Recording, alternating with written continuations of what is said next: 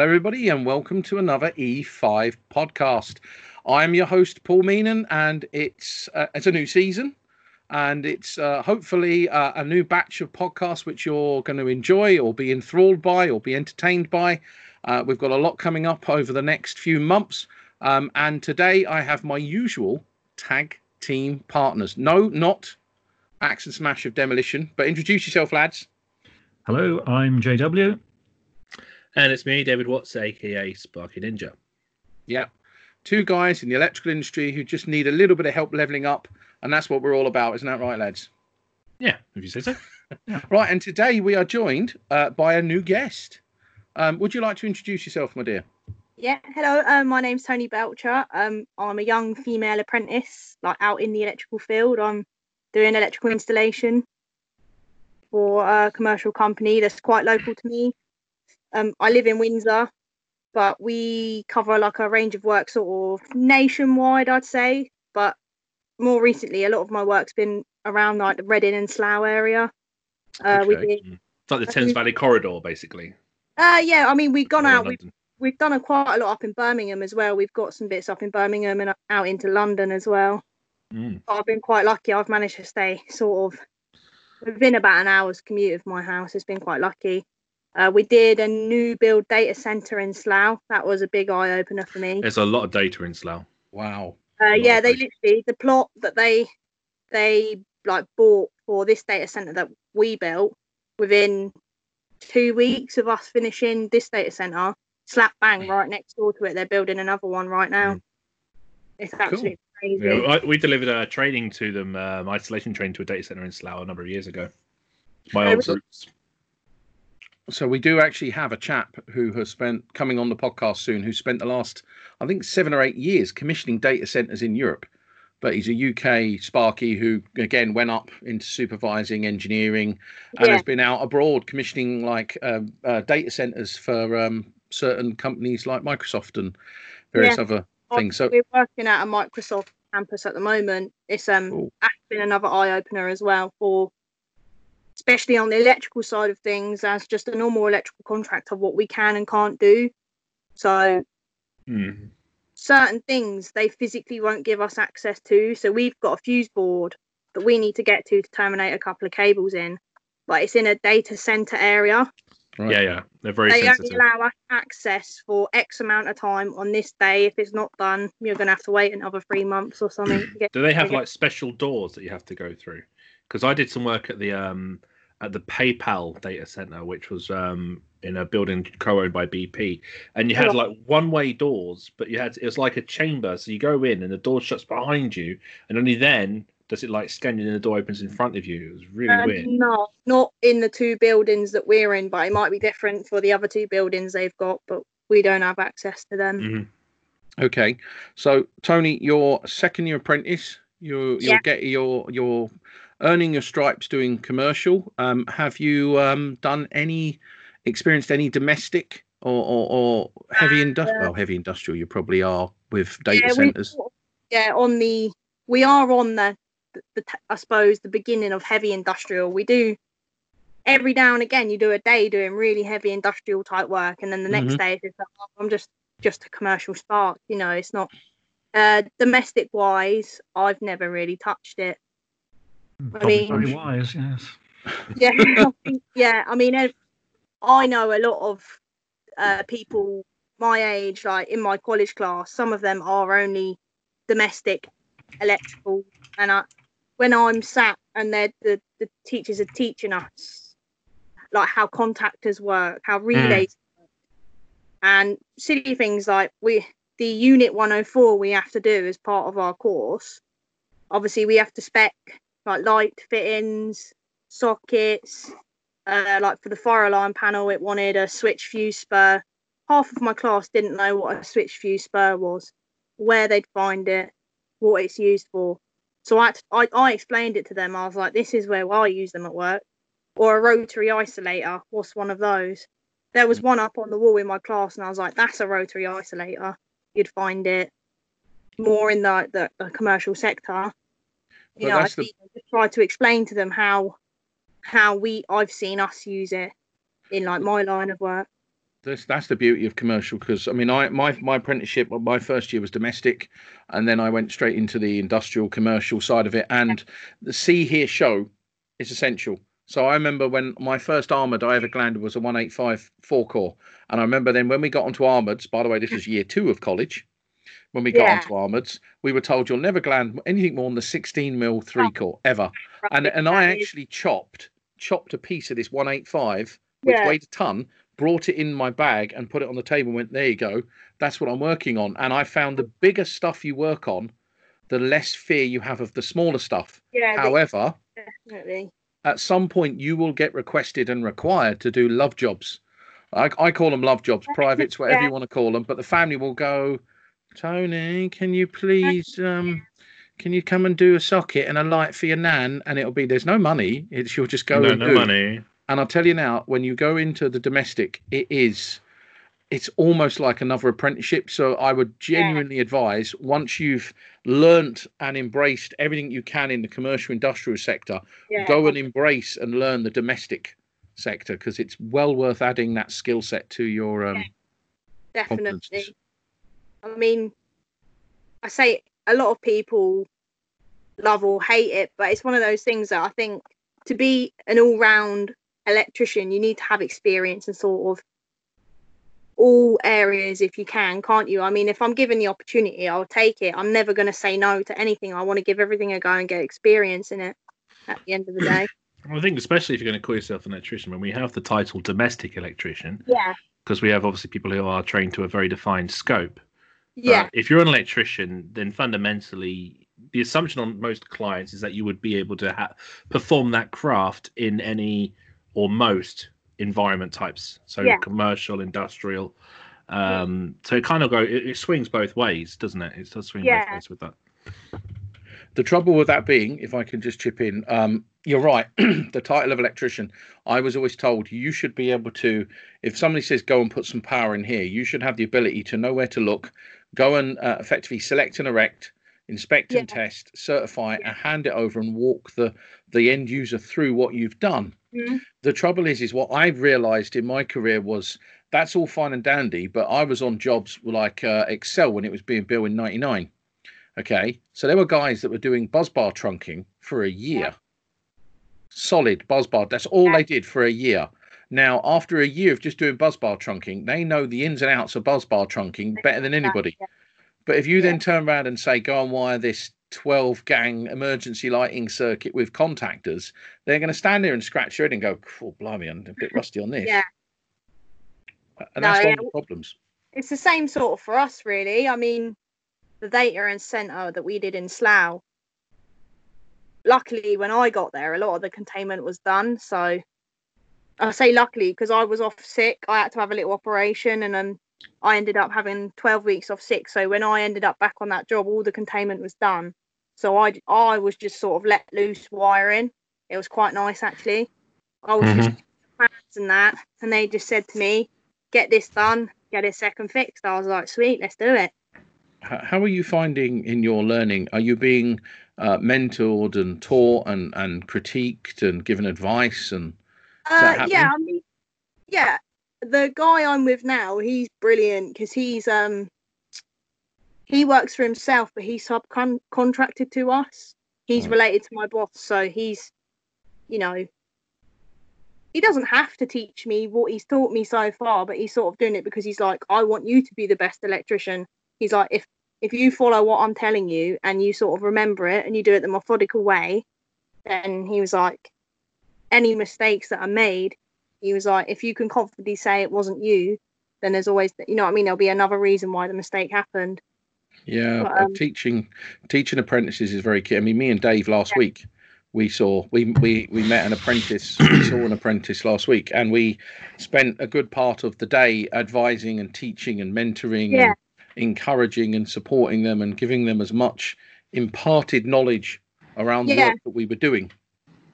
And if I'm not sure on something as well, I will say to a couple of the guys around me, how would you do this? And a lot of them, they'll be like, well, how would you do it? I'd say, well, I'd do it like this. Even for like wiring in singles, sometimes through tubes, everyone some people pull the cables at once. Some people prefer to do it in stages. You know, either way. Obviously, they say the more cables you pull through, like if you do it in stages, you risk burning the cables. But obviously, when you chuck the lube and that on it, sometimes it's easier than trying to pull all 6 2.5s or all 6 4mm through if we're pulling in rings and that. It's a real strategy to learn, isn't it, with cable pulling? And I always say, if I'm not sure on something and don't want to make a mistake, I just say to them, how would you do it? Even for like cutting and bending tray and bits like that. I'm like, how do you do this if you're manufacturing it? Or and if I'm not sure, can you show me? And it's sort of like, if you show me, I'll sort of do it at the same time as you're showing me, and you can tell me if I'm going wrong or going right, if I can remember what I'm doing, sort of thing. It's also one of those things that, I mean, you can be shown at college or told, but you have to try it on the site. And sometimes you've got to try it and do it wrong to learn why you shouldn't do it that way. The amount of times I've gone, oh no, I've just cut the wrong bit again. Scrap that bit, try again. But But that's the good thing about being an apprentice. When you learn and you've got the title of apprentice, you can make some absolutely massive clangers. The thing is, when I was, because obviously I was on apprenticeship with my old man, my granddad, and I'd have ideas and I'd be cocky, go, I'm going to do it this way, and they're going, all right, and knowing I'm going to balls it up, knowing I'm going to waste cable, knowing I'm going to have to spend more time to fix it, but they'd know I'd learn more if I would just do it wrong safely and feel embarrassed and then kind of go back and fix it instead of them telling me I'm wrong, because I'll object. I'll say no, I'm right. I'll always argue with them, but they just let me cock it up. And I always remember the time I cocked it up over the time that I was told to do it this way, because it's embarrassing and it just sticks in your brain. Remember it, like every time literally like every other armoured I've done recently, I've always forgot to cut the shroud first. I've gone ahead, I've stuck in, started making it off. I've got halfway for it to gland, just almost tightening the gland up and gone, where's the shroud? Same with sealing roses and the pendants, the plug and click roses, leaving the rose or putting the rose on backwards. I did that a couple of months ago. Don't worry, Tony. That always happens. I did it a couple of months ago. That's why I bought some storm glands and change them for storm glands. No embarrassment for me then. The old-fashioned glands. I have mentioned to like the guys at work that we use them, but I think the sheer amount that we order. I mean, we're ordering weekly about 20 gland packs, as in just 20S gland packs. Going through them. Oh, you will go through thousands on commercial industrial jobs. Thousands of them. But they're great. They're great fun. When you've got literally an order of like 250 gland packs, you know, as an apprentice, it's going to be so much practice. And at the end of it, you're going to be the master of that. Yeah. And then I know if I've not done it for a while, I'm like, this one's a bit nerve-wracking. The first one's always the nerve tester for me. Once I've done one and it's gone all right, I'm like, sweet, I remember what I'm doing now. Have you tried these new storm ones? These new glands that are out? I haven't tried it. They're definitely tempting. They do look interesting. They make it a hell of a lot easier. They do make it a hell of a lot easier, because it's the good thing about learning now in this trade, if we can say that, is, I mean, when I was learning as an apprentice, we were very limited to the tools and the manufacturing materials we had, and I think over my career, what's happened is there was always this rush to save money in electrical contracting somehow. But what's happened now is we've got to the point where installations are as efficient as they possibly can be. Okay, so the only thing we can now do is save money on time it takes to install. And that's where now all these innovations are coming through on all these new super tools that make things amazingly easy for Sparks and quicker. Now, there's two schools of thought, depending on your age, of one, amazing, brilliant, saves me time, but they're more expensive. And then there's the other school of thought of, well, they are quicker, they are easier, but you lose the inherent skill of learning how to work with the older type of glands. Yeah, I'm a bit like that. I'd rather learn because fundamentally one day you may not have that tool. You may not have that product. It's like the cable stripping, you know, that's what's that spinny CK tool that you put on the armor and you spin it around the cable to score the armor. Now, when I that's been out a good 10 years or so, and I got that when that first came to market, and fresh out the pack, it was great. 3 or 4 armors in, it started to get soft. It wasn't as effective, and the price of the blade was so much money. I kind of decided to bin it, and I kept going with the Junior. Yeah. But nowadays, electricians are kind of raving over them. So I don't know if they've mastered or they've made the teeth sharper. I don't know, but I'm seeing them being preferred a lot more now. Well, one problem with those is that a lot of these people that review these tools and things don't actually use them every day. They just get the tools to review and say, "Look, this is great, isn't it?" And then that's the end of it. So Maybe, John. Maybe, yeah. John, you can't say that. John, you can't say that. You'll upset the entire internet. Entire internet of You free cannot tools. say that, and you have to save it for our for a future podcast. But we'll do a podcast just on John's that. spin. But no, John's getting really keen. No, I tried. I did. It worked. If I was, for example, if I was going to one job, one armored, one scenario, I might get it for that purpose. But no, you need to learn. You need to learn the original methods, and you can then move on to the advanced tools and toys, just in case you got to go back to those methods. Yeah. It might be anyway.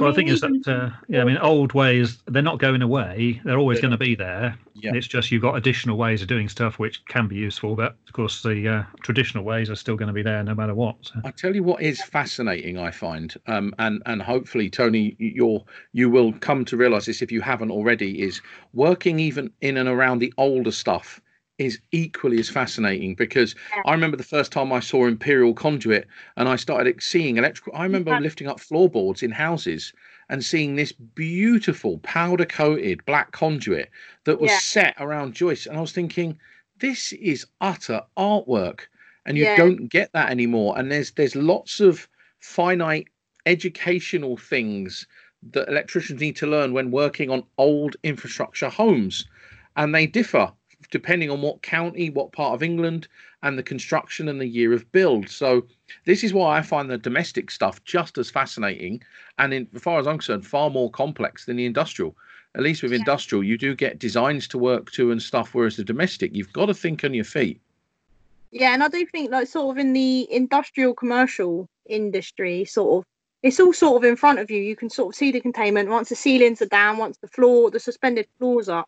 You can sort of see the method to their madness of how they've run their cables and why they did it like that. So you can be like, do we follow what they did originally, or do we differ from it? And normally we just end up following what they did originally, just because it's easier. We can follow exactly what they've done. We're just running in new 25mm conduit instead of 20mm, or 50 by 50 trunking instead of a couple of 25mm tubes. Well, it's good for their maintainer. If you install as existing, then the maintainer doesn't have to learn or maintain in different ways. So it's, but domestic, you go through someone's front door, it could be a complete minefield of anything.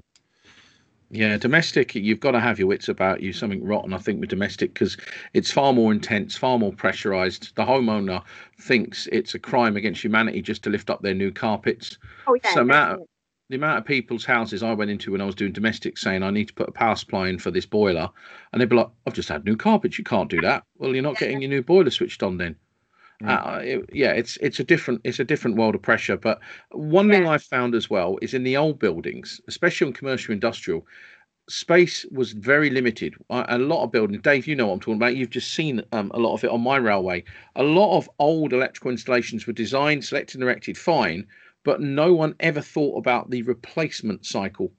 And I'm a firm believer in any time you design, and again, this is advice to anyone listening, if you ever get the chance to influence a design, make sure when you're designing a switch cupboard that on the other side of that wall is a cleaner's cupboard or somewhere where you can then in 25 years time chuck the cleaners out and build new switchgear and transfer across, and then put the cleaner's cupboard in the old switchgear, and then at least for the life of the building you've then made it a little bit easier for the electrical installer. So many, Dave, you've seen it. There's so much little tiny cupboards where. But also, you've got over time, you've got evolution of the technology. So you've got monitoring equipment. Yeah. You've got voltage optimization equipment. You've got all this stuff that takes up new real estate in a switchgear area that initially wasn't designed to take up that new gear, and you're compromising safe working, and you're squeezing. And you end up having to squash yourself in because there's no more room anymore. Or your panels have got all this extra wiring, which the manufacturer didn't intend on being done 10, 20, 30 years ago when they made the panels. This stuff always needs to be thought ahead. Yeah. Dave's trying to wind me up now. He's talking about voltage optimization. Okay, so John, mental note. First Make space, episode, John. Your big box of rubbish. Okay, voltage optimization is going in it. Okay, that is a pain in my backside. Dave knows exactly why. He's poking deliberately, God love him. Paul, to be fair, they were a perfect height for me to rest my tools on and my camera. Yeah. That's all they were really. That's all they were good for. They're a warm place to put your buttocks on, you mean? They're That's warm about for all the they were toast. good for. Yeah. Yes. Voltage optimization is just something that I don't know why. There was almost a decade where every single building and person went around putting them in commercial buildings to just regulate voltage. So on single phase installations, you may set it at like 210 volts. I'm sure we had them in domestic as well. I think they tried them, but they got ripped out. They tried to sell them on domestics, but it was a massive fail because they couldn't sell it because it was too expensive to fit. It was like the unit was about 700 quid plus installation. So you're looking at £1,000 per dwelling to put them in. And on 99% of the domestic stuff, it had absolutely no effect whatsoever. And the problem is most of the ones that they sold, I think they only went up to about 6 kilowatts. So as soon as you turned on your electric shower or something, it cut out and just bypassed it anyway. So complete and utter disaster there. So, yeah, total bust. Some genius might have had an idea that brought that or boomed that idea to market. A lot of money was made. How much money must have been made off of that. So here's one for people listening, though, as this is a podcast. If you've got a building that you maintain or work in that's got 3 or single phase voltage optimization, imagine. So here's one for you, actually, Tony. So you've got a commercial building, let's say, and on the first floor you've got voltage optimization unit, and they've regulated it so that every phase is only 210 volts maximum. So you've got to distribute that across the building. You go up 5 floors and then across a big office block and then go to your end of line circuit. Your voltage is going to be nothing. Yeah, I mean, even I'm finding now when I'm going around, I've just been testing. We've installed like 1,600 RCD sockets. Jeez. So I had the wonderful job going around testing them all. Nice. And I'm noticing. I know I can sort of, because they're fed on PowerTrack system. We didn't end up sort of messing around too much with the original PowerTrack installation. We've just reorganized it in some areas to fit the new offices and bits. But when I'm going around, I know when I'm beginning to get to the end of the track because I'm noticing the voltage drop as I'm going down. So you can actually see the value just going down as you're walking away from it. Yeah. And then so there's every floor has 3 different distribution boards for certain areas. So I can sort of voltage has gone up again. It must be off that board now, and you're sort of figuring it out as you go along. Yeah. So how many people check, though? And this is an open question here, because years ago when I used to be responsible for an inspection and testing department, I created certificates where I made them record the voltage at time of test. Yeah. So that I can actually use that data. And the worst thing was you put these voltage optimization units in and you end up making the whole system non-compliant because somebody wants energy efficiencies that realistically probably ain't even going to appear. No, it's not. Yeah, it's not really ideal, is it? Because voltage drop's one of them things, isn't it? We try our best to avoid volt drop, but it still happens, doesn't it? You know. Yeah, I mean, you have to accept it within an installation, but not stupid amounts. See, again, about 10 years or so ago, they started talking more about volt drop in training and 2391s, and we had it in the NIC books, etc. And we basically said we can't look at the number of volts because of obviously variation in the supply. But the problem with doing that is it means our electricians on site aren't looking at the voltage because of that fact. And so when they're walking around the factory, they might be seeing, like as you say, Tony, the number is moving, but they might not join those dots. No. They might not say that's volt drop because they've been told not to look at the volt drop. No. Not to look at the value, to pre-calculate it or to do an R1, Rn times IB times 1.2. But I agree. If we actually look at the value of voltage at the origin and we go to the end, and as we go along, we should see voltage fall as we go along, and that should give us an understanding of volt drop. I like the idea. Yeah, that's another one where testing the installation when it's all brand new and there's nothing connected doesn't really give you an accurate picture. Because if you go back when it's all fully loaded, you're going to find the voltage at the end is massively less because you've got that massive load attached. So you go in a place, it's all brand new with nothing in it. Yeah, of course it's going to be lovely at the end because there's no load on the system. There's no load on it. If I can just stop here to do a little plug. If anybody knows this chap called Sparky Ninja, he does some webinars when they talk about the hidden tests and the testing that we don't do. And I think it's fair to say that we've been kind of going on a bit of a crusade recently, saying that if you are doing EICR testing, it's while the installation is in use is always the best way of finding the culprits. Now, data centers, I am fascinated by data centers because there's a new code of practice coming out on data centers. We know that in special locations in the reg, there is a DC special location which isn't in 7671, but I think what they've done is turned that IEC standard into a IET book on how to deal with DC leakage, because obviously there's a lot of batteries, a lot of UPSs, a lot of generator backup. I think it's fair to say that with data centers, power resilience is key. Not losing that power or losing that data is it's like switching off the lights to an airport runway in the middle of the night. It does not happen. Yeah, under no circumstances. Yeah, no, and you will pay a fortune to make sure that does not happen. Yeah. Period. Well, I mean, that's something you have on your railway, though, isn't it? That kind of, you need that essential continuity of your service, even for your infrastructure. Yeah, emergency lighting, fire panels, stuff like that. It's all emergency or revenue critical. That's another thing as well. It's like data centers, by definition, would be revenue. You know, the power supplies to the racks I would classify them as not safety critical, but revenue critical. Yeah, it's all the time they're running, they're making money, and when it stops, they lose millions of pounds Exactly. like, very quickly as well. Exactly. Right. So moving on a little bit. So on your training, I'm sure Mr. Watts is going to jump in here now and ask you various questions, because you're only year 2, and yet I feel like I'm speaking to someone who's already out of their time, which tells me you've got a cracking attitude on you. Very lucky. I work for a company that has such a wide range of work that, you know, not sort of the average spark might have had in their first 2-3 years of their apprenticeship. They might have only got it 3-4 years out of becoming an electrician, sort of thing. I know what you mean. I consider myself very fortunate. The stuff that I learnt, I look back and I'm just like, do you know what? There were times I went home crying. I hated it at times, but it was all worth it. Yeah, 100%. I think, and also I still get involved in the moment on the jobs, but I do like step back sometimes and just sort of take in what's around me, what's actually going on, like take from the experience of like what the range of work is that we're covering, what I've learned from it, and you know. Do your employers kind of monitor your training and how you're doing, and do they kind of keep in the loop and ask you if you know how it's going?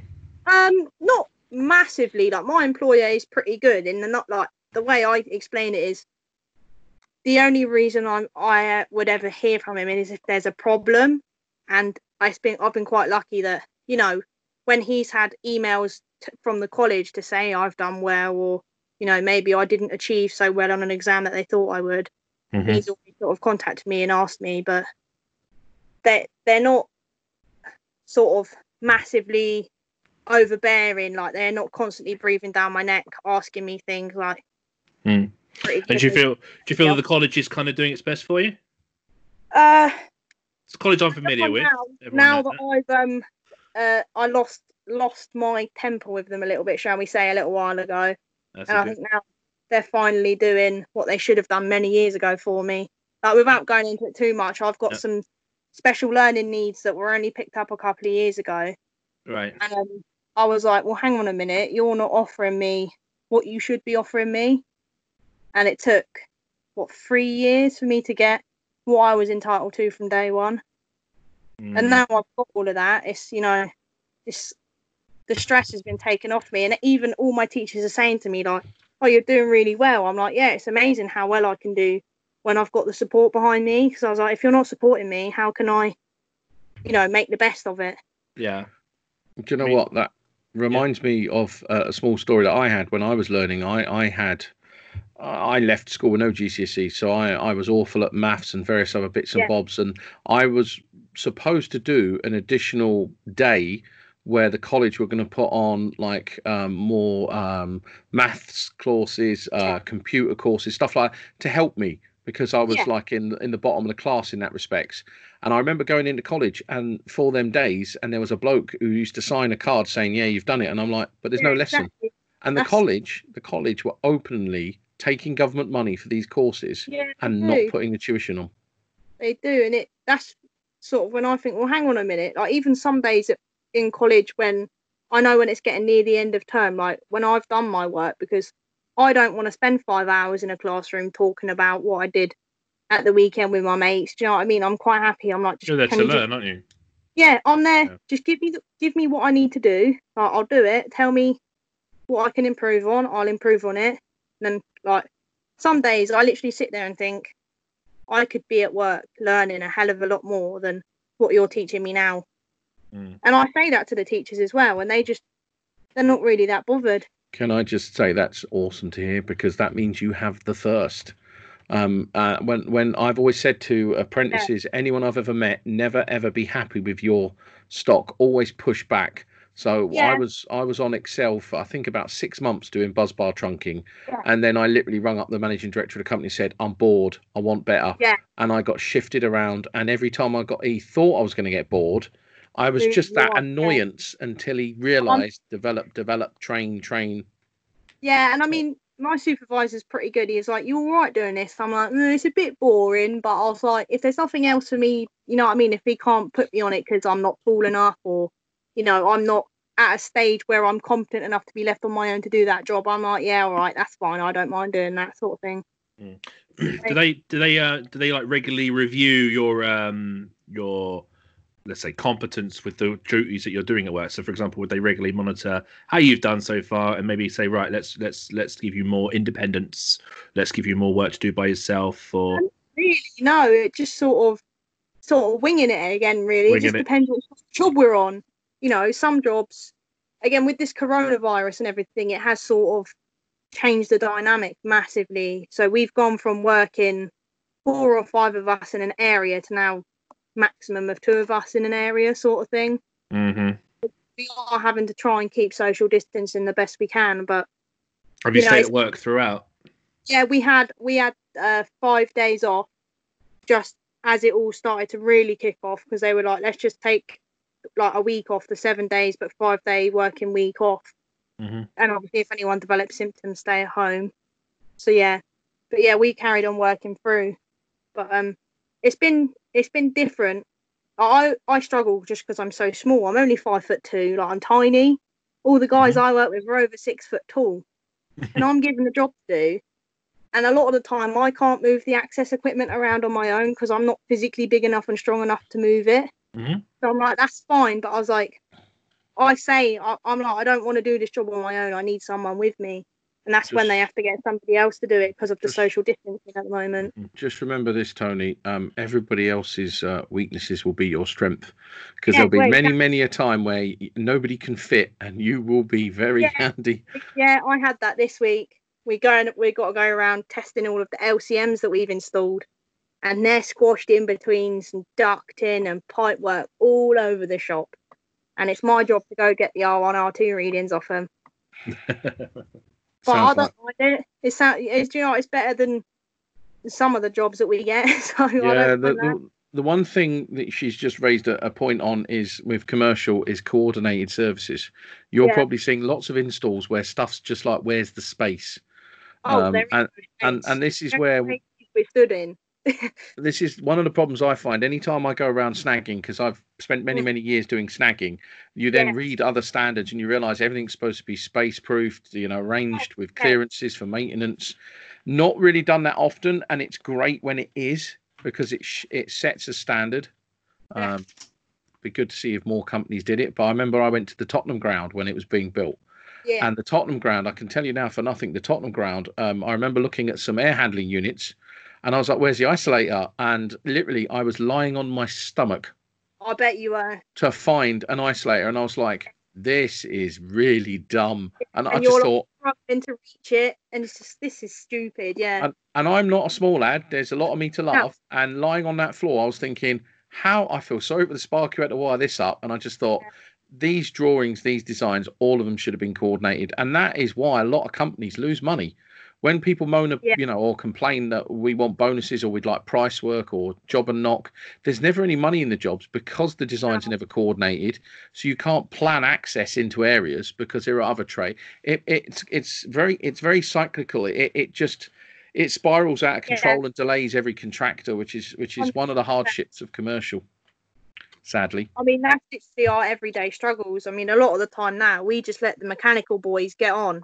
If we have to we'll get our supply cable in ready for like the AHUs and bits, and we'll leave it, we'll coil it up somewhere and say, just leave it there, whatever you do, don't touch it, don't move it, leave it there so we know where it is. We'll let them get on. Is it still there when you go back? Some of the time it is, or it's been damaged, or they've taken the bit, so we always go. I always make the mechanical boys wait. Yep. Yeah, well, we normally disappeared because they just cause so much damage.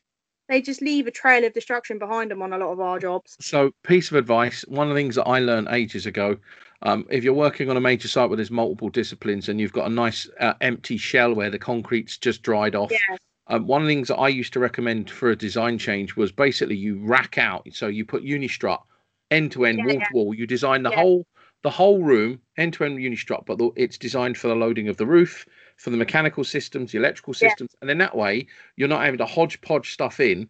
And then what I always do is I allocate spacing for the mechanical guys so that they can do as least damage as possible, because ductwork guys, pipework guys, sometimes they will put ducts right up where your trunking and trays are, and you'll never be able to wire them. Yeah, I mean, on that data center job we did in Slough, that was all again suspended off Unistrut. I mean, girder clips, you know, it was quite a nice sort of mechanical build to it almost. On the technical side, it was nice to sort of see that and learn it and how it actually comes together, because you look up at a blank ceiling and I didn't really sort of understand how it would come together. And that's the thing as well, when you're doing industrial, sorry for just going on one, lads, but my last point on it, industrial, it's very much Meccano building, but you learn how to set out, you learn about proper fixings. You learn about single point of failure of containment, because that's one thing a lot of people don't do. When they put cantilever brackets up, and you think, well, there's a single point of failure there, that will just go and everything will fall, which is why I always recommend trapeze brackets. There was a video about 2 months ago where a whole wiring system in a car park fell down. Did you see that on Twitter? There was a video. It was like hundreds of meters long. Yeah, there was one point of failure, and then the whole thing went down. It would all go, won't it? You know. Yeah. And that is one of the problems, and that funnily enough is commercial fit out, where it's get it in, get it cheap, bit of 2x2, loads of lights bolted on, no real thought about maybe a cross piece of strut with 2 fixings in it, chem fixed, and then put your trunking in. It's always as cheap as possible, and that's one of the sad things. But anyway, moving on. With your college and stuff, so how long is it going to be until you're fully qualified, and what course are you on at the moment?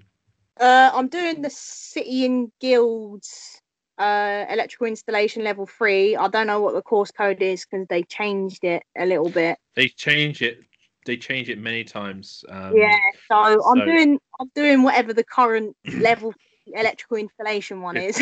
Okay, that's great. And I'm going into my 3rd year, but because of coronavirus, 2 of my 2nd year exams have been pushed into my 3rd year. So it might carry on into 4 years at college instead of 3. But it is what it is at the end of the day. You know, nothing. I'd rather do 4 years at college and be able to take my time than do 3 and be so stressed that it affects my work. Do you know what I mean? Totally agree. There is no, in learning this trade, those who run will just fall many times. And I'm open to whatever my college tutors say to me about it. You know, I've got all the time in the world for them, because at the end of the day, they're supposed to be teaching me an example. But some days, I sort of get a gauge of who I can ask the technical questions to and who I can't, because some of them are electricians by trade, as in they're out on the tool sparkying, they run their own companies. But a couple of them are army-based electrical engineers or mechanical engineers. Yeah, they're coming in and teaching us. But the last. I mean, I know the place in particular, and when I was doing my apprenticeship and I was there, the guy who was in charge of the electrical division about 3 or 4 years ago, when I was there, he was actually just a technician in the workshop. Yeah, and he wasn't an electrician, so they've had a couple of issues, but it sounds like they've been doing well. So, are you not in a rush to get your fully qualified gold card status, or are you happy for it to be done as fast as it, at the pace it ends up? you know, I'd love my gold card tomorrow if I could get it, but I know it's not as simple as getting your gold card straight away, because I know gold card electricians that are absolutely useless. But honestly, I'm more confident than some of them. And it honestly makes me laugh some days when I'm working with a fully qualified spark, and some days I just think I've got more experience than them. And it's like, I'm half your age. I've been in the industry like 3 years, and I'm having to go around and redo your work. That's a sign of a good attitude. Yeah. It's also a worrying sign, and it's stuff you'll see regularly. Yeah. And what my advice to you is don't get hung up on it. Use that as a strength, because to me, I was finding the same, and that's a confidence builder. Yeah, I redo their work and make sure I tell them their work was shit. What I would recommend is, obviously, you've got to focus on the gold card, because obviously that's the journey you're on now. Priority. Once you get that you put that in your wallet, you put that in your pocket, but then you look at where to go next, because you've got the hunger and you've got the knowledge to move forward. Definitely. So you know, if your boss is aware of it, say, "Oh, you've done it," he says, "Well, no. Can you support me moving this way?" And if they don't, move yourself forward. Yeah, I mean, the way I look at it is, the gold card is just the first step, really, isn't it, for that industry body to recognise you as slightly more competent than what you are as an apprentice, or, you know. Exactly. But as you said, though, so many people who hold it don't really perform to what it's supposed to stand for. Yeah, and obviously, once I get that, I'll go on and do my test and inspection, or even try and get that as I'm qualifying, sort of thing, as I'm coming to the end of my college while it's still all fresh. And, you know, just try and get as much as I can while Tony, I'm still hungry for the learning. If you don't mind me saying, I don't think you're ever going to stop being hungry for the learning, based on what I've heard of you in the Hit the Lights podcast, and just from talking to you today. I can easily see in 10 years' time you being a project engineer somewhere, or managing a Cat A fit out. I do think is going to be suited for me, but I always say to the guys at work, they always take the mickey and say, "Oh, you're an office gal." I'm like, "No, I'm not." I was like, I want to stay on the tools, and I want to understand it. Yeah, you want to serve your time and keep growing, which is massively commendable. Do you want to share? I think, and a lot of it now, I'm noticing these larger construction companies who we work with, their engineers that are telling us how to do their jobs are fresh out of university with an engineering degree, but no background on the tools. Yeah. So, and I find it really hard having someone who's not worked in the trade try and tell me how to do a job. I don't know why. A couple of people I've met are the same, but I just find it really difficult. Well, yeah, I mean, I have similar that in other areas other than engineers. I get that with health and safety managers and all these people that try to tell you how to do your job, how your job should work, how it should be, but they don't understand the actual physics of getting from A to B, running things from one place to another. 100%. And the only way to gain that is to actually go through the work, is to actually earn the experience, and then you can either, I mean, there are many electricians who hit the mid 30s who start to think about they've had enough of the tools and they want to move on. 100%. But some of them don't feel technically competent enough because they've stopped learning. They've stopped learning. They've been following the industry's requirements of do this, you don't need to do that. But if you keep yourself motivated, you can stay on the tools for a number of years. But when you're ready, because your brain's thinking and you're working, you can move on wherever you want to. But you will find many times, I work a lot in consultancy, and I talk to so many dipsticks and Neanderthals with long letters after their name. Sometimes as long as Mr. Paul Skirm. Your name isn't as long as Mr. Paul Skirm's, right? I respect you too. Yes, nearly. I respect you too. My name's not long at all. I've got nothing after me. But they'll say something, and then immediately I'll go, "That ain't gonna work." No, exactly. We had it last week with these light fittings, specified by the client, ordered. They were made specifically. Everything. The light fittings are just shy of 500 mil, like in diameter. They wanted to fit them in a 500 by 500 ceiling grid. So it was like, right, okay, we'll do it. So we plopped it in, didn't fit in the grid. He was like, I can see you've cut the tile. We were like, yes, because we told you 6 weeks ago they weren't going to fit in the ceiling grid. But that's on you now. You've now seen the light up. We told you this. And he's like, oh, well. It's like, well, it's your problem now, mate, not ours. Can I just say, the lights aren't up? if you don't mind me saying, Tony, one of the things in my career, because again, I don't have one of those degrees and stuff, and yes, I've got letters after my name. When you walk onto any site, if you walk in with a good attitude, what I like to call gas syndrome, give a shit. You can walk into rooms with 10, 15 engineers, different health and safety managers. You can listen to it and your brain will immediately go, but I've built that. I've done that. That won't work. The switchgear won't fit. The ceiling grid won't fit. None of this is coordinated. The whole room will not be thinking the way you were thinking. Oh, no, so then when you get to the end of the meeting and you're being all polite because you're new in all of this stuff, you'll put your hand up and you'll just go, has anybody here ever actually built anything? Now, I've done this. And the room all answered no. And I went, and then I then started to systematically tell them what they'd done was wrong and how and why. And the directors of the client just went, yeah, what he said, okay. Yeah, and then you end up getting sucked into management. Yeah, and I think that's the thing.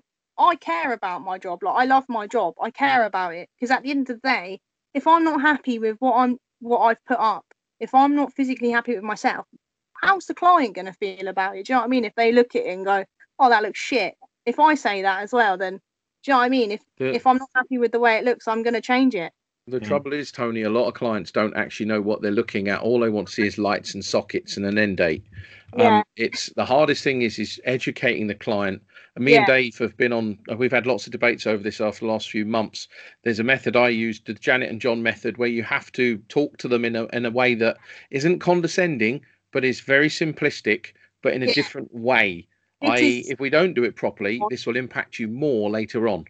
Yeah, exactly. That's basically how we have to do it now. Even like we're given all the architectural drawings and bits and bobs, and we just look at it and go, "That is the biggest load of rubbish ever." And we do a lot of design and build, so a lot of it is take the drawing with a piece of salt. It is what it is, sort of thing. You know, we can roughly go with it, but if it doesn't fit there, it's not going there. It's as simple as that sort of thing.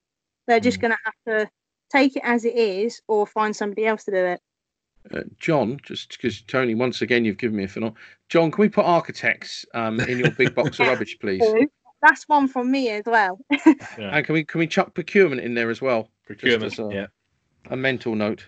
No, it's a very valid point, Tony, because I've seen it as well.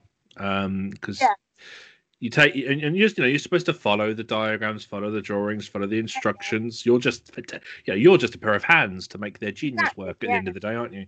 You haven't got your own brain to say this is bullshit. Exercise.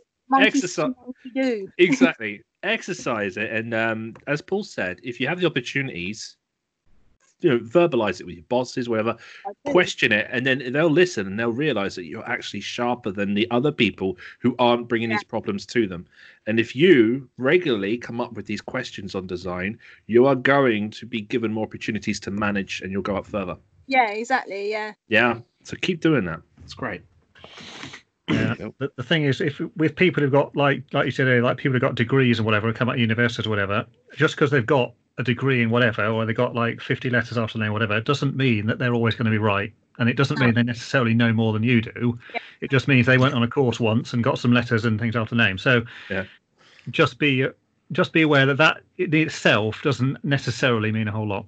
Can I just jump in hard here because I've got letters after my name. Mr. Professional Registration comes in. All right, this is no. So let me just say one thing.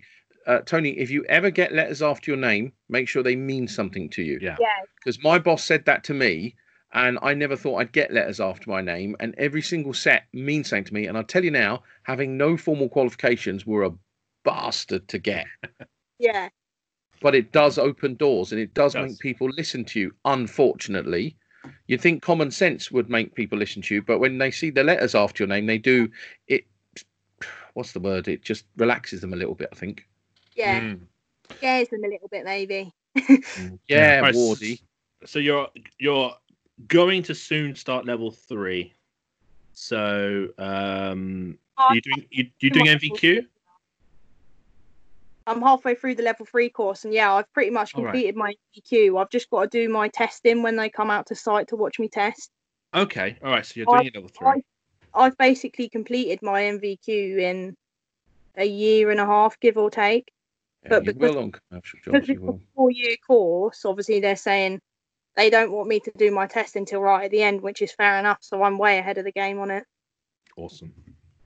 What are you planning on? Just What are you absorb. planning on doing after you've done this?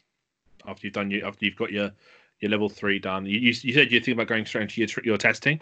Yeah, I'll definitely get the testing under my belt because the guy that I'm working with now, he sort of even picked up on it now with me.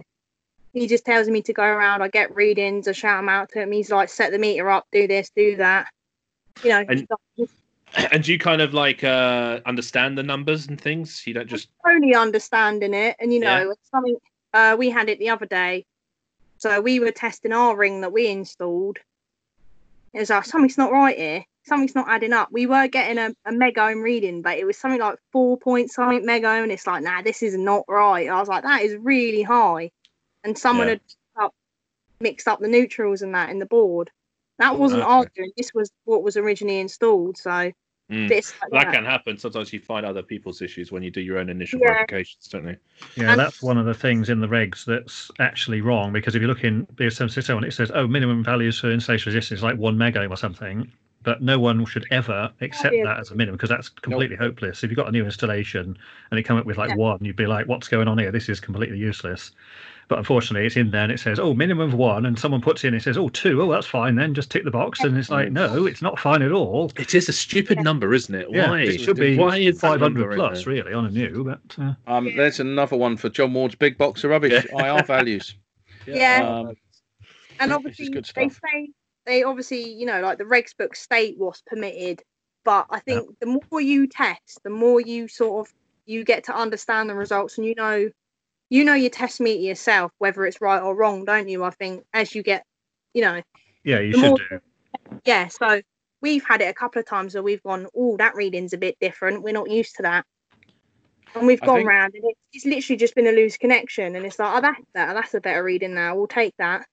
I think nowadays with test kits, they all seem to do things slightly different. Years ago, it was very common with the analog kits. Now they're all a little bit more complex and a bit more electronic-y based. But just one bit of advice. You've probably heard it before.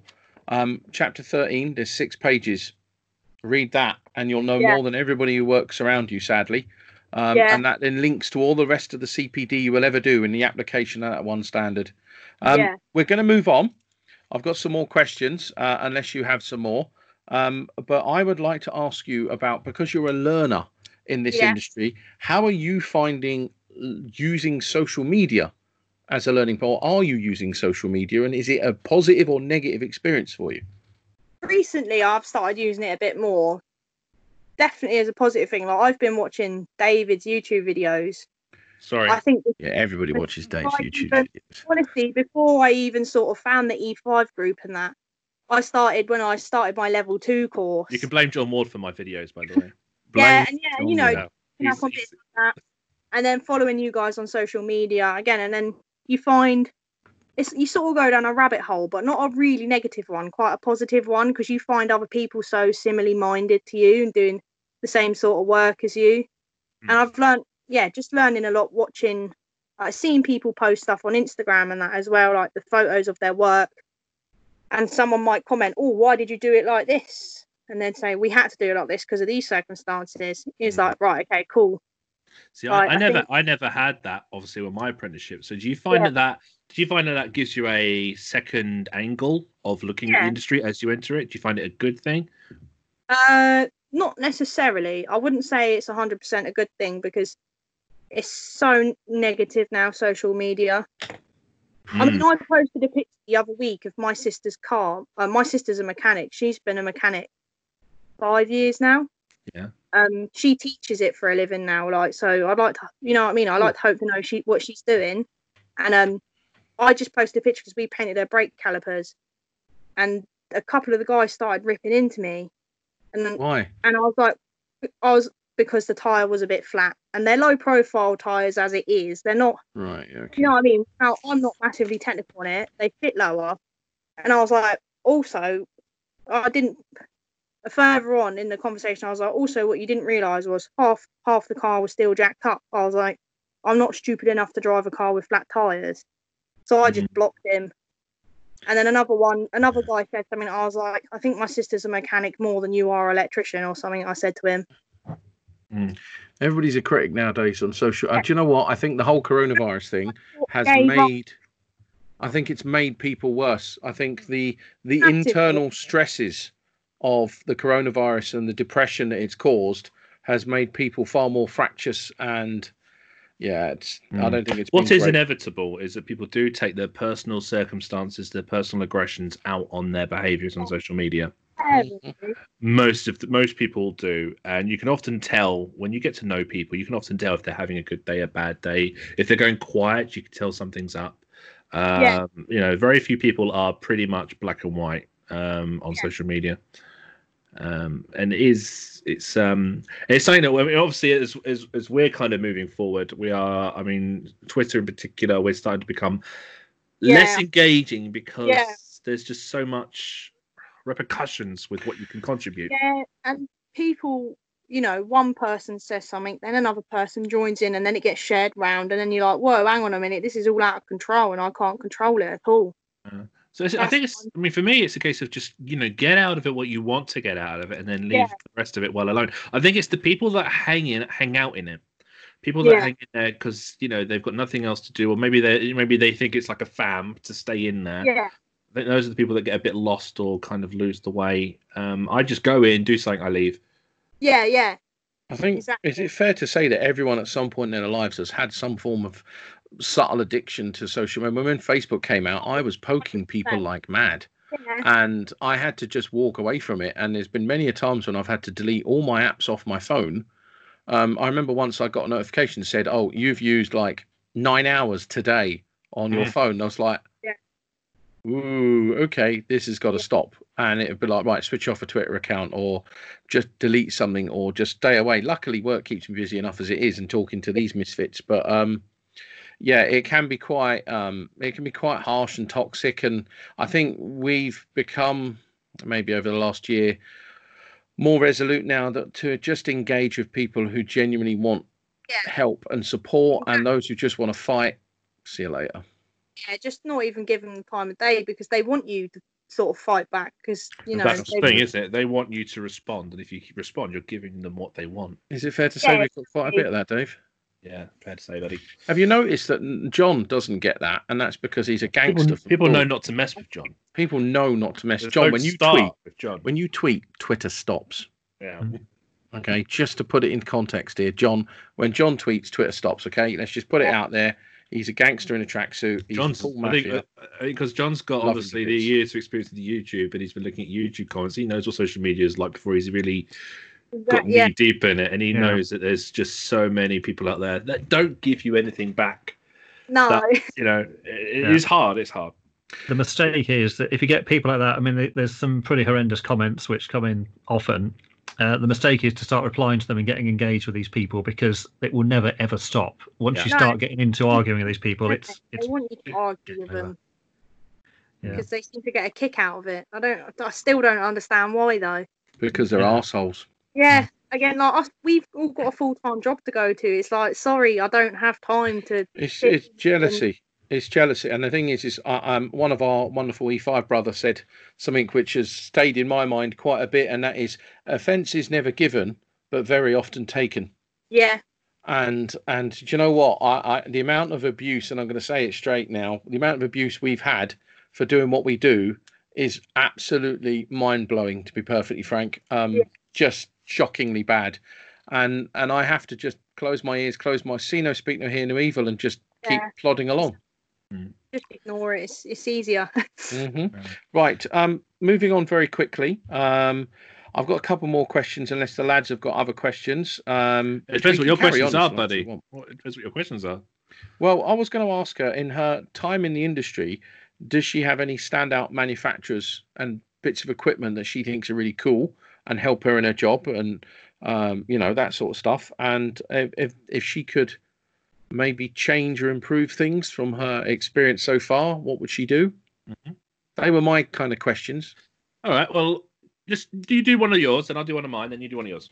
Okay, cool. So, in your time, here we go. I won't edit that. That'll just be raw and random. Raw. That's So, how we in do your this. time, in your time in the electrical industry, have you on your site seen any good products, gear, switch gear, anything that you think this is either brilliant or really should just be thrown in John Ward's big box of rubbish? I mean, sort of switchgear wise, we try and stick to Schneider. Good girl. 100% we stick to Schneider, and you know, I say for me because I'm so small, my only little issue with them is the earth bar at the top. Yeah. Oh, the layers. Yeah. Okay, yeah. I can't always reach the earth bar. I can reach everything, you know, just the bottom section of the board perfectly. But when it gets to like the top section, even when the board, you know, the board's mounted as it is, I still struggle with the earth bar sometimes. Right. Yeah. But yeah, Schneider in general, I love their stuff. I love their products. You know, I wish they would kind of, because they do some very basic testers, don't they? Little socket testers, voltage indicators. They're green in color. They don't seem to push them as a large market. I'd like to try those out, and I'm surprised they don't push them more. Schneider are monstrous, though. They're huge. They are huge. You go on their website, you will be lost for eternity. Yeah, they're just sort of absorbed a load of other brands into themselves. They're sort of massive. They have, yeah. They're basically huge corporation. I mean, the Hager click system is brilliant. The ClickPro system with Hager. I mean, we only use that now. Like even our LCMs will give it an individual ClickPro so you can plug the LCM in. So if you ever need to do maintenance, just unclick on that LCM, unclick it. You don't have to worry about going and annoying the whole office and isolating, you know, individual lines. I've seen them, and I actually thought about using them in my house. Yeah. Because you could just literally put them next to a fuse board and take the flexes and just run them out up into the rooms. Just get a really long flex and just wire them like that. I'm always after really good maintainable ways of doing things. The only thing is there is a limit on how long, obviously, some of their flexes come as well. So we've had it a couple of our runs. We've ended up having to chuck 2.5 flex just because of the voltage drops and bits like that on them. Yeah, we did an office about a few years ago now, and we had those in. And the main reason it was spec'd is so that we could easily do IR testing. So we just unclick, and then you can you can just IR test everything. Yeah, same for us, really. What else? I mean, we always come across really rubbish stuff, to be honest with you. Silly little things like some of the brands of FP clips we get, or even the FP200 we get. It's just rubbish sometimes. Like the insulation on it is so... You can tell when you get bad cable, though, can't you? Because that insulation just... Rubbish. I'm like, give me some good to work with, please. I think, it's just sort of, again, just cheap cabling, cheap flexes. Some of the SWA that we get is really cheap rubbish. You can just tell the difference in quality from the really cheap stuff the wholesaler had in stock compared to the slightly more expensive stuff that we normally get. Do you spec a specific brand, or do you just go with what the wholesaler has on the shelf? I think we normally go with like Prism and bits like that. We normally, but it's more with what the client specs or what comes in the M&E package of what to spec. But yeah, sometimes it is on the off chance, whatever the wholesaler's got that they can get to us that same day. And that's the problem. If I can interject there, because we had a job where we had to run a 185 4-core armoured, and in the spec it had a manufacturer or equivalent. And so we went to the wholesaler and give us the cheapest you can do, and we got some armoured, and it literally came from Spain. And we had to install this through a railway station. We got it all pulled in. Guy went to mega test it, and it was dead shorted. And when we eventually stripped this cable down, we found there was a manufacturing defect, and 2 of the cores were touching on a 185 4-core. It was about 400 meters of the stuff, and you're bang on right. There is some awful cable. I wouldn't use either unless it's Doncaster cables or Prismian. Generally UK made. That's it really. But I only ever use 3-core and 5-core now. That's it. LSF. That's what I'm expecting for my stuff. That's all we ever install. You're saying 3-core, 5-core because you're specifying basically that 4-core, 3-phase neutral. You would not want the protected conductor to be the armor. You'd want a dedicated core. Yeah, I want a dedicated CPC inside. And then the armor it is a supplementary one. Yeah. Okay, cool. What about tools? Tools. Specific Marians or anything? Because I have screwdrivers with tape on them still, as Paul can shamefully I've observe me using the past few weeks. I need new tools. put a couple of screwdrivers recently to get into places where they probably shouldn't get into, but I thought, you know what I mean, get the job done. Yeah, is that an Irizola? It is Irizolas. It's really sad that I've got a drawer full of tools and TTC cutters and. But I stay clear of CK because I bought like Really? 2 screwdrivers. Every single one of them I've broke. I think my terminal CK's always snapped. Yeah, always broken. CK seem to be getting more and more bad rap now online for the quality just not being there anymore. The only thing I've still got of CK are the snips, just their normal side cutter snips, because I use them just for cutting stuff that you probably couldn't cut with snips. Yeah, I have some of those in here. That's pretty much all that survived for me. And those cable shears, my screwdrivers are pretty much all broken now. Yeah, tools wise, like I use Nipex grips and things like that. I don't want to sound like a proper snob, but I don't see the point in scrimping on tools. I'd rather go for a known brand that I know is better quality. I used to kind of do this. What I'd do is I'd have my. Can you remember the CK engineering case, which was that blue? I think they still sell it. I'd have my insulated screwdrivers in there, and I'd pay full whack, proper stuff, which was CK at the time. But then I'd go to the flea market to get the more perishable tools, like the bolsters, the chisels, and I'd go down there every weekend. We used to call it Harrods because it was an old co-op that had been converted to a market, and I go there every weekend because you get these places, and it's just a maze of tools, and you'll find tools you didn't even know existed. So I can confirm that David's tools are crap. Yes, thank you. And David's tools need an upgrade. Come back, Alex. David's tools are rubbish. Yeah, I mean, also we're quite lucky, so we've got these REMS machines that automatically thread our conduit. Oh, that's luxury nowadays, isn't it? Yeah, we've got 2 of them. The last job we did was 3 years. You are spoiled. Yeah, my boss just invested in 2 REMS machines because the amount of tube work we were throwing in. Okay, do you know what? If you're chucking it in, as we said earlier, though, if those failed, you've got the threaders, you've got those skills. Guys with us 100%, and sometimes it's quicker and easier because we can't find a power supply to drag the 110 lead around with us. So we're like, just give me the stop and die, and I'll get on with it. I'm sure Makita will make a battery one in a couple of years. They're making everything right now. I did a job. If you don't mind me saying, I did a job where we had to do 32 mil conduits buried in a railway platform, and we went out and bought some of the very early threading or like drill attached threading devices. And me and another bloke, we started off doing the manual, then we started to use these drill ones. They didn't last very long because they were very early stuff, but we always had the apprentice doing the threading and stuff. We never let them use the electric tools because we wanted them to get build the arm strength up.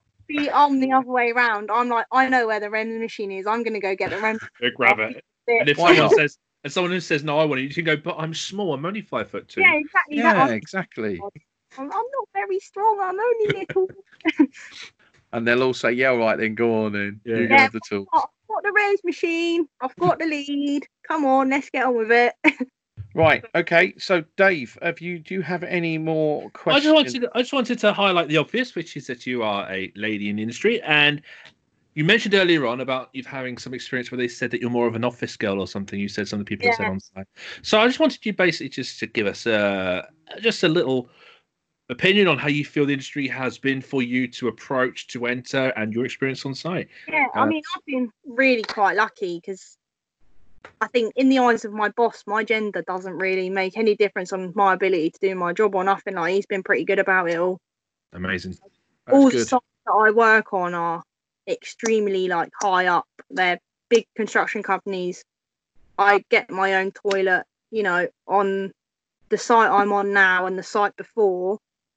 My toilet had a key code on it, so only. Oh wow, cool! So you've got your own dedicated welfare consideration. Yeah, they're very the guys that I'm with. Yeah, they're very good.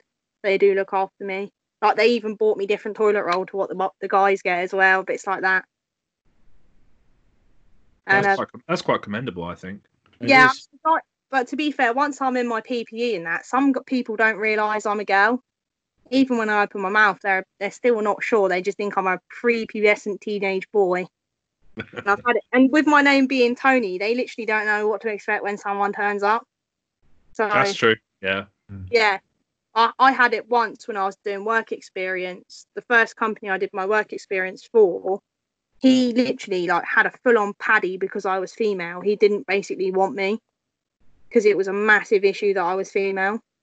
Apparently. See, I have no time for those sorts of people. I can tell you now. And I'll be honest, he was a massive pig. Yeah, no, I can tell you now. Some of the best people I've worked with have been ladies, and I've got a couple of people working with me now who are just off the charts, world class at what they do, and again have to suffer the prejudices of our industry, and there is plenty of it about. You know me, Dave. I couldn't care sex, gender, race, color, whatever. Don't care. Well, that's today. Even with today's modern climate, we know it's hard for us. For us, who don't really have any kind of observation or any kind of discrimination for gender or skin color, to hear people claim prejudice, we need to hear it so that we can obviously still believe it and understand it. But it's great to hear that your employer and that your experience is not prejudiced too much. I just genuinely don't like women in general, so I just stay clear of them. Or if they make stupid comments towards me, I just don't bite at it, because I'm like, again, that sort of person will want me to bite at their horrible sexist comment. And you know, in all fairness, I would probably tell them to go and f off, to be honest with you, and try not to swear.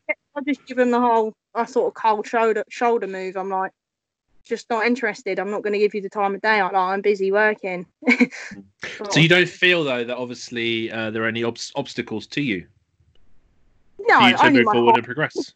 Only your height. I like that. So the height's the only obstacle. It is now. Get yourself some shoes with thicker soles. Oh no, I'm like, damn, I forgot my high heels today. I can't do that job.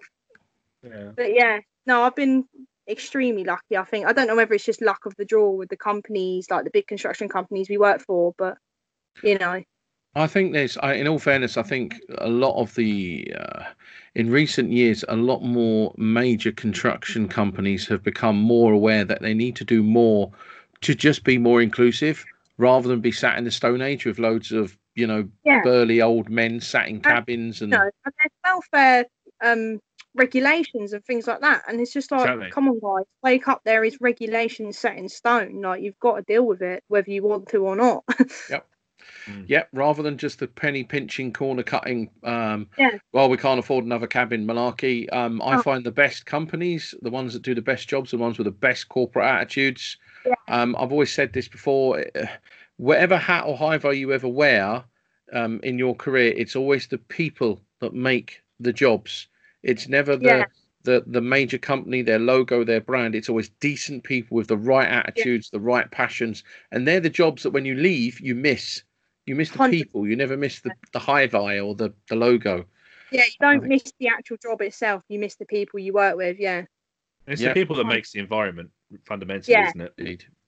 Indeed. Yeah. Especially if you get a good team going and everybody's sharing. I like when I worked on jobs with people share. Indeed. Right, Dave, you got any more questions? No, that was it really. I'm glad that you find it a great experience. Now we're just gonna move on to John Ward's discussion about mutual capacitance. So this should be a nice, easy one. No, John, serious. Do you have any questions for Tony before I ask my last question? No, and I think when you did all those RCD sockets, in the hundreds of them, what type of RCD were they? Were they type ACs or were they type A's? I think they're type A's. They're all type A's. That's a lucky answer then, isn't it? Even I was panicking. Are these you say these are RCD sockets? Were these in data center for selectivity purposes? Is this what they were? So that makes sense. It's existing floor track system, power track system. It's just fed by a 40 amp MCB on a dedicated underfloor fuse board, 3-phase. It's just on one phase. It's all single phase, and and it's got a clean earth system and things like that. So they're all very hot on. They just wanted, leakage. Just for simplicity, we're just going to put RCD sockets. But it makes sense, though, to protect the installation, to arrest the leakage before it gets too much in an accumulative manner. So that's the point, isn't it? It's a great way of regulating leakage from a massive building You know, if somebody is pouring out DC leakage or any sort of AC leakage, that you arrest it at the table or at the bank or at the equipment. They're everywhere. It's Mm. the power units and that they're plugging into these are ridiculous. The amount of sockets, and you So know, if you have RCD sockets that technically are there for selectivity, how much of these are connected to a single circuit, roughly? probably 10, maybe Okay. All right. 10, maybe 20 in some areas. Okay. And the device, obviously, there's no RCD upstream from that, is there? Everything. No, only. So it'd be interesting to find out how much leakage current there is collectively on Yeah. on data I centers. guess for like what we're doing at the minute, because there's no load attached to it, we're just getting. But yeah, it would definitely be interesting. We did the Xbox testing room as well. They've had a whole new room, 210 just double switch sockets. There was like 13 circuits we pulled in for that. Wow. I'll tell you what would be interesting is just to see the leakage you get from the existing systems. Yeah. Yeah, some of it, would be very interesting to see. Because it's locations like this will help us educate our understanding on DC and leakage overall, which is There's obviously a learning journey we're on right now. It is massively. Okay, so very last question, because this is going to be a long one, but it's a good one. If you had 1, 2, or 3 wishes for yourself or the industry, what would they be? I suppose it's just I wish people weren't so old-fashioned and so stuck in their ways of, I think people just need to embrace the change in the industry a bit more, because whether they like it or not, it's going to have to change, whether it's for safety, whether it's, because at the end of the day, if someone's going to lose their life over something, it needs to be made safer, no matter, whether it costs £1,000 or whether it costs £1, it still needs to happen, doesn't it? Nice. Totally, that's better than John Ward's 2 that you gave us. So come on, is there any more? Because that's really good. Going around at the moment, like the Black Lives Matter, no, but genuinely, seriously, every life matters, no matter what colour you are, no matter what gender you are. If the system's not safe, make it safe. There's no excuse, really, is there? Yeah. So totally agree. Good. Any other thoughts or wishes that you may have? No, just for, I guess, guys and girls in the industry just to embrace it and embrace the change, and again just want to learn a little bit more about it, to understand it. It's not, don't say that, I don't know about that, I'm not in, why don't you want to know about it? Have a read into it more. How long have you been in this industry? I mean, or watching this industry? Probably 4 years, but only out on the tools for free. And have you seen change in that time? So when the 18th edition rolled in, I saw a little bit of change, because obviously the premature collapse of installations and bits like that. Yeah. I do think like your fire podcast and that, the effects that fire can have on a building, it's ridiculous, really, isn't it? If you think about it. Again, premature you collapse. have no webinar. idea how many people we upset with all of these webinars and podcasts about fire, and mind blowing. It just it just opens your eyes and makes you realise that the guys and girls who are giving you the plans and the drawings aren't really understanding how they work and why they have to be a certain way necessarily. I just think there needs to be a lot more education on it, a lot more. I think we need to be selecting and erecting installations with more of a conscience 100%. as well. And I've always said that premature collapse reg is one of those social responsive. If you could ever have a socially responsible regulation, that is the one, and that's the one that we shouldn't be arguing over. And yet, as an industry, people lose their minds over it. Yeah, and the same with RCDs, Yeah, indeed. AFDDs, SPDs, even though we still don't understand much about them. Well, the problem, use them. I mean, the biggest problem we have with RCDs is it's really proving the lack of actual technical knowledge that electricians have. We've been told to install devices. We've been told devices achieve safety, but we clearly don't understand the actual theory or phenomena of what the device is doing, because we're questioning it now. But those are great answers. Yeah, I think that's and I'm just grateful that there's guys like you out there that are actually wanting to try and make a difference and voice your opinion on these things, because a lot of the stuff that you guys have said already, I'm agreeing with. Like, I'm nodding my head at the podcast as I'm listening. Like you're making sense. Like you're saying what everyone's thinking, sort of thing. Well, now you can nod to yourself now when you're listening to this when this is out, which is going to be weird because me and Dave, we listen to these back just to try and remember the stuff we discussed. And I'm still going through the Lightning ones right now, actually. Yeah, they're good. 305. I'm going to need to listen to them 10 times. We sort of cross paths with lightning protection a lot, and there's still a lot that to be learned about that. Right, so last wish, if any, and then we'll end this one. I wish them to make better access equipment for people as short as me. Very valid. Going forward. You officially are now more competent than John Ward and David, who only could come up with two wishes. Yeah, no, so congratulations. Tony, just a quick one. Do you have any test kit? I believe the lovely Gary has ordered me a set of test probes because I have an unreliable set of Martindale voltage indicators, but they just bleep at whatever. So I've sort of bin them, and I believe Gary's ordered me a set, and they should be here tomorrow. Who is Gary? Sorry. Gary from Hit the Lights. Gary. Has Mr. Order done that? God bless him. Okay, can I level him up? Dave? So what I'm going to do, because we like a giveaway. No, we don't actually. We hate giveaways. But what I'm going to do is I'm going to give this to you. So we got sent this by Mega as a freebie, and I've already got one.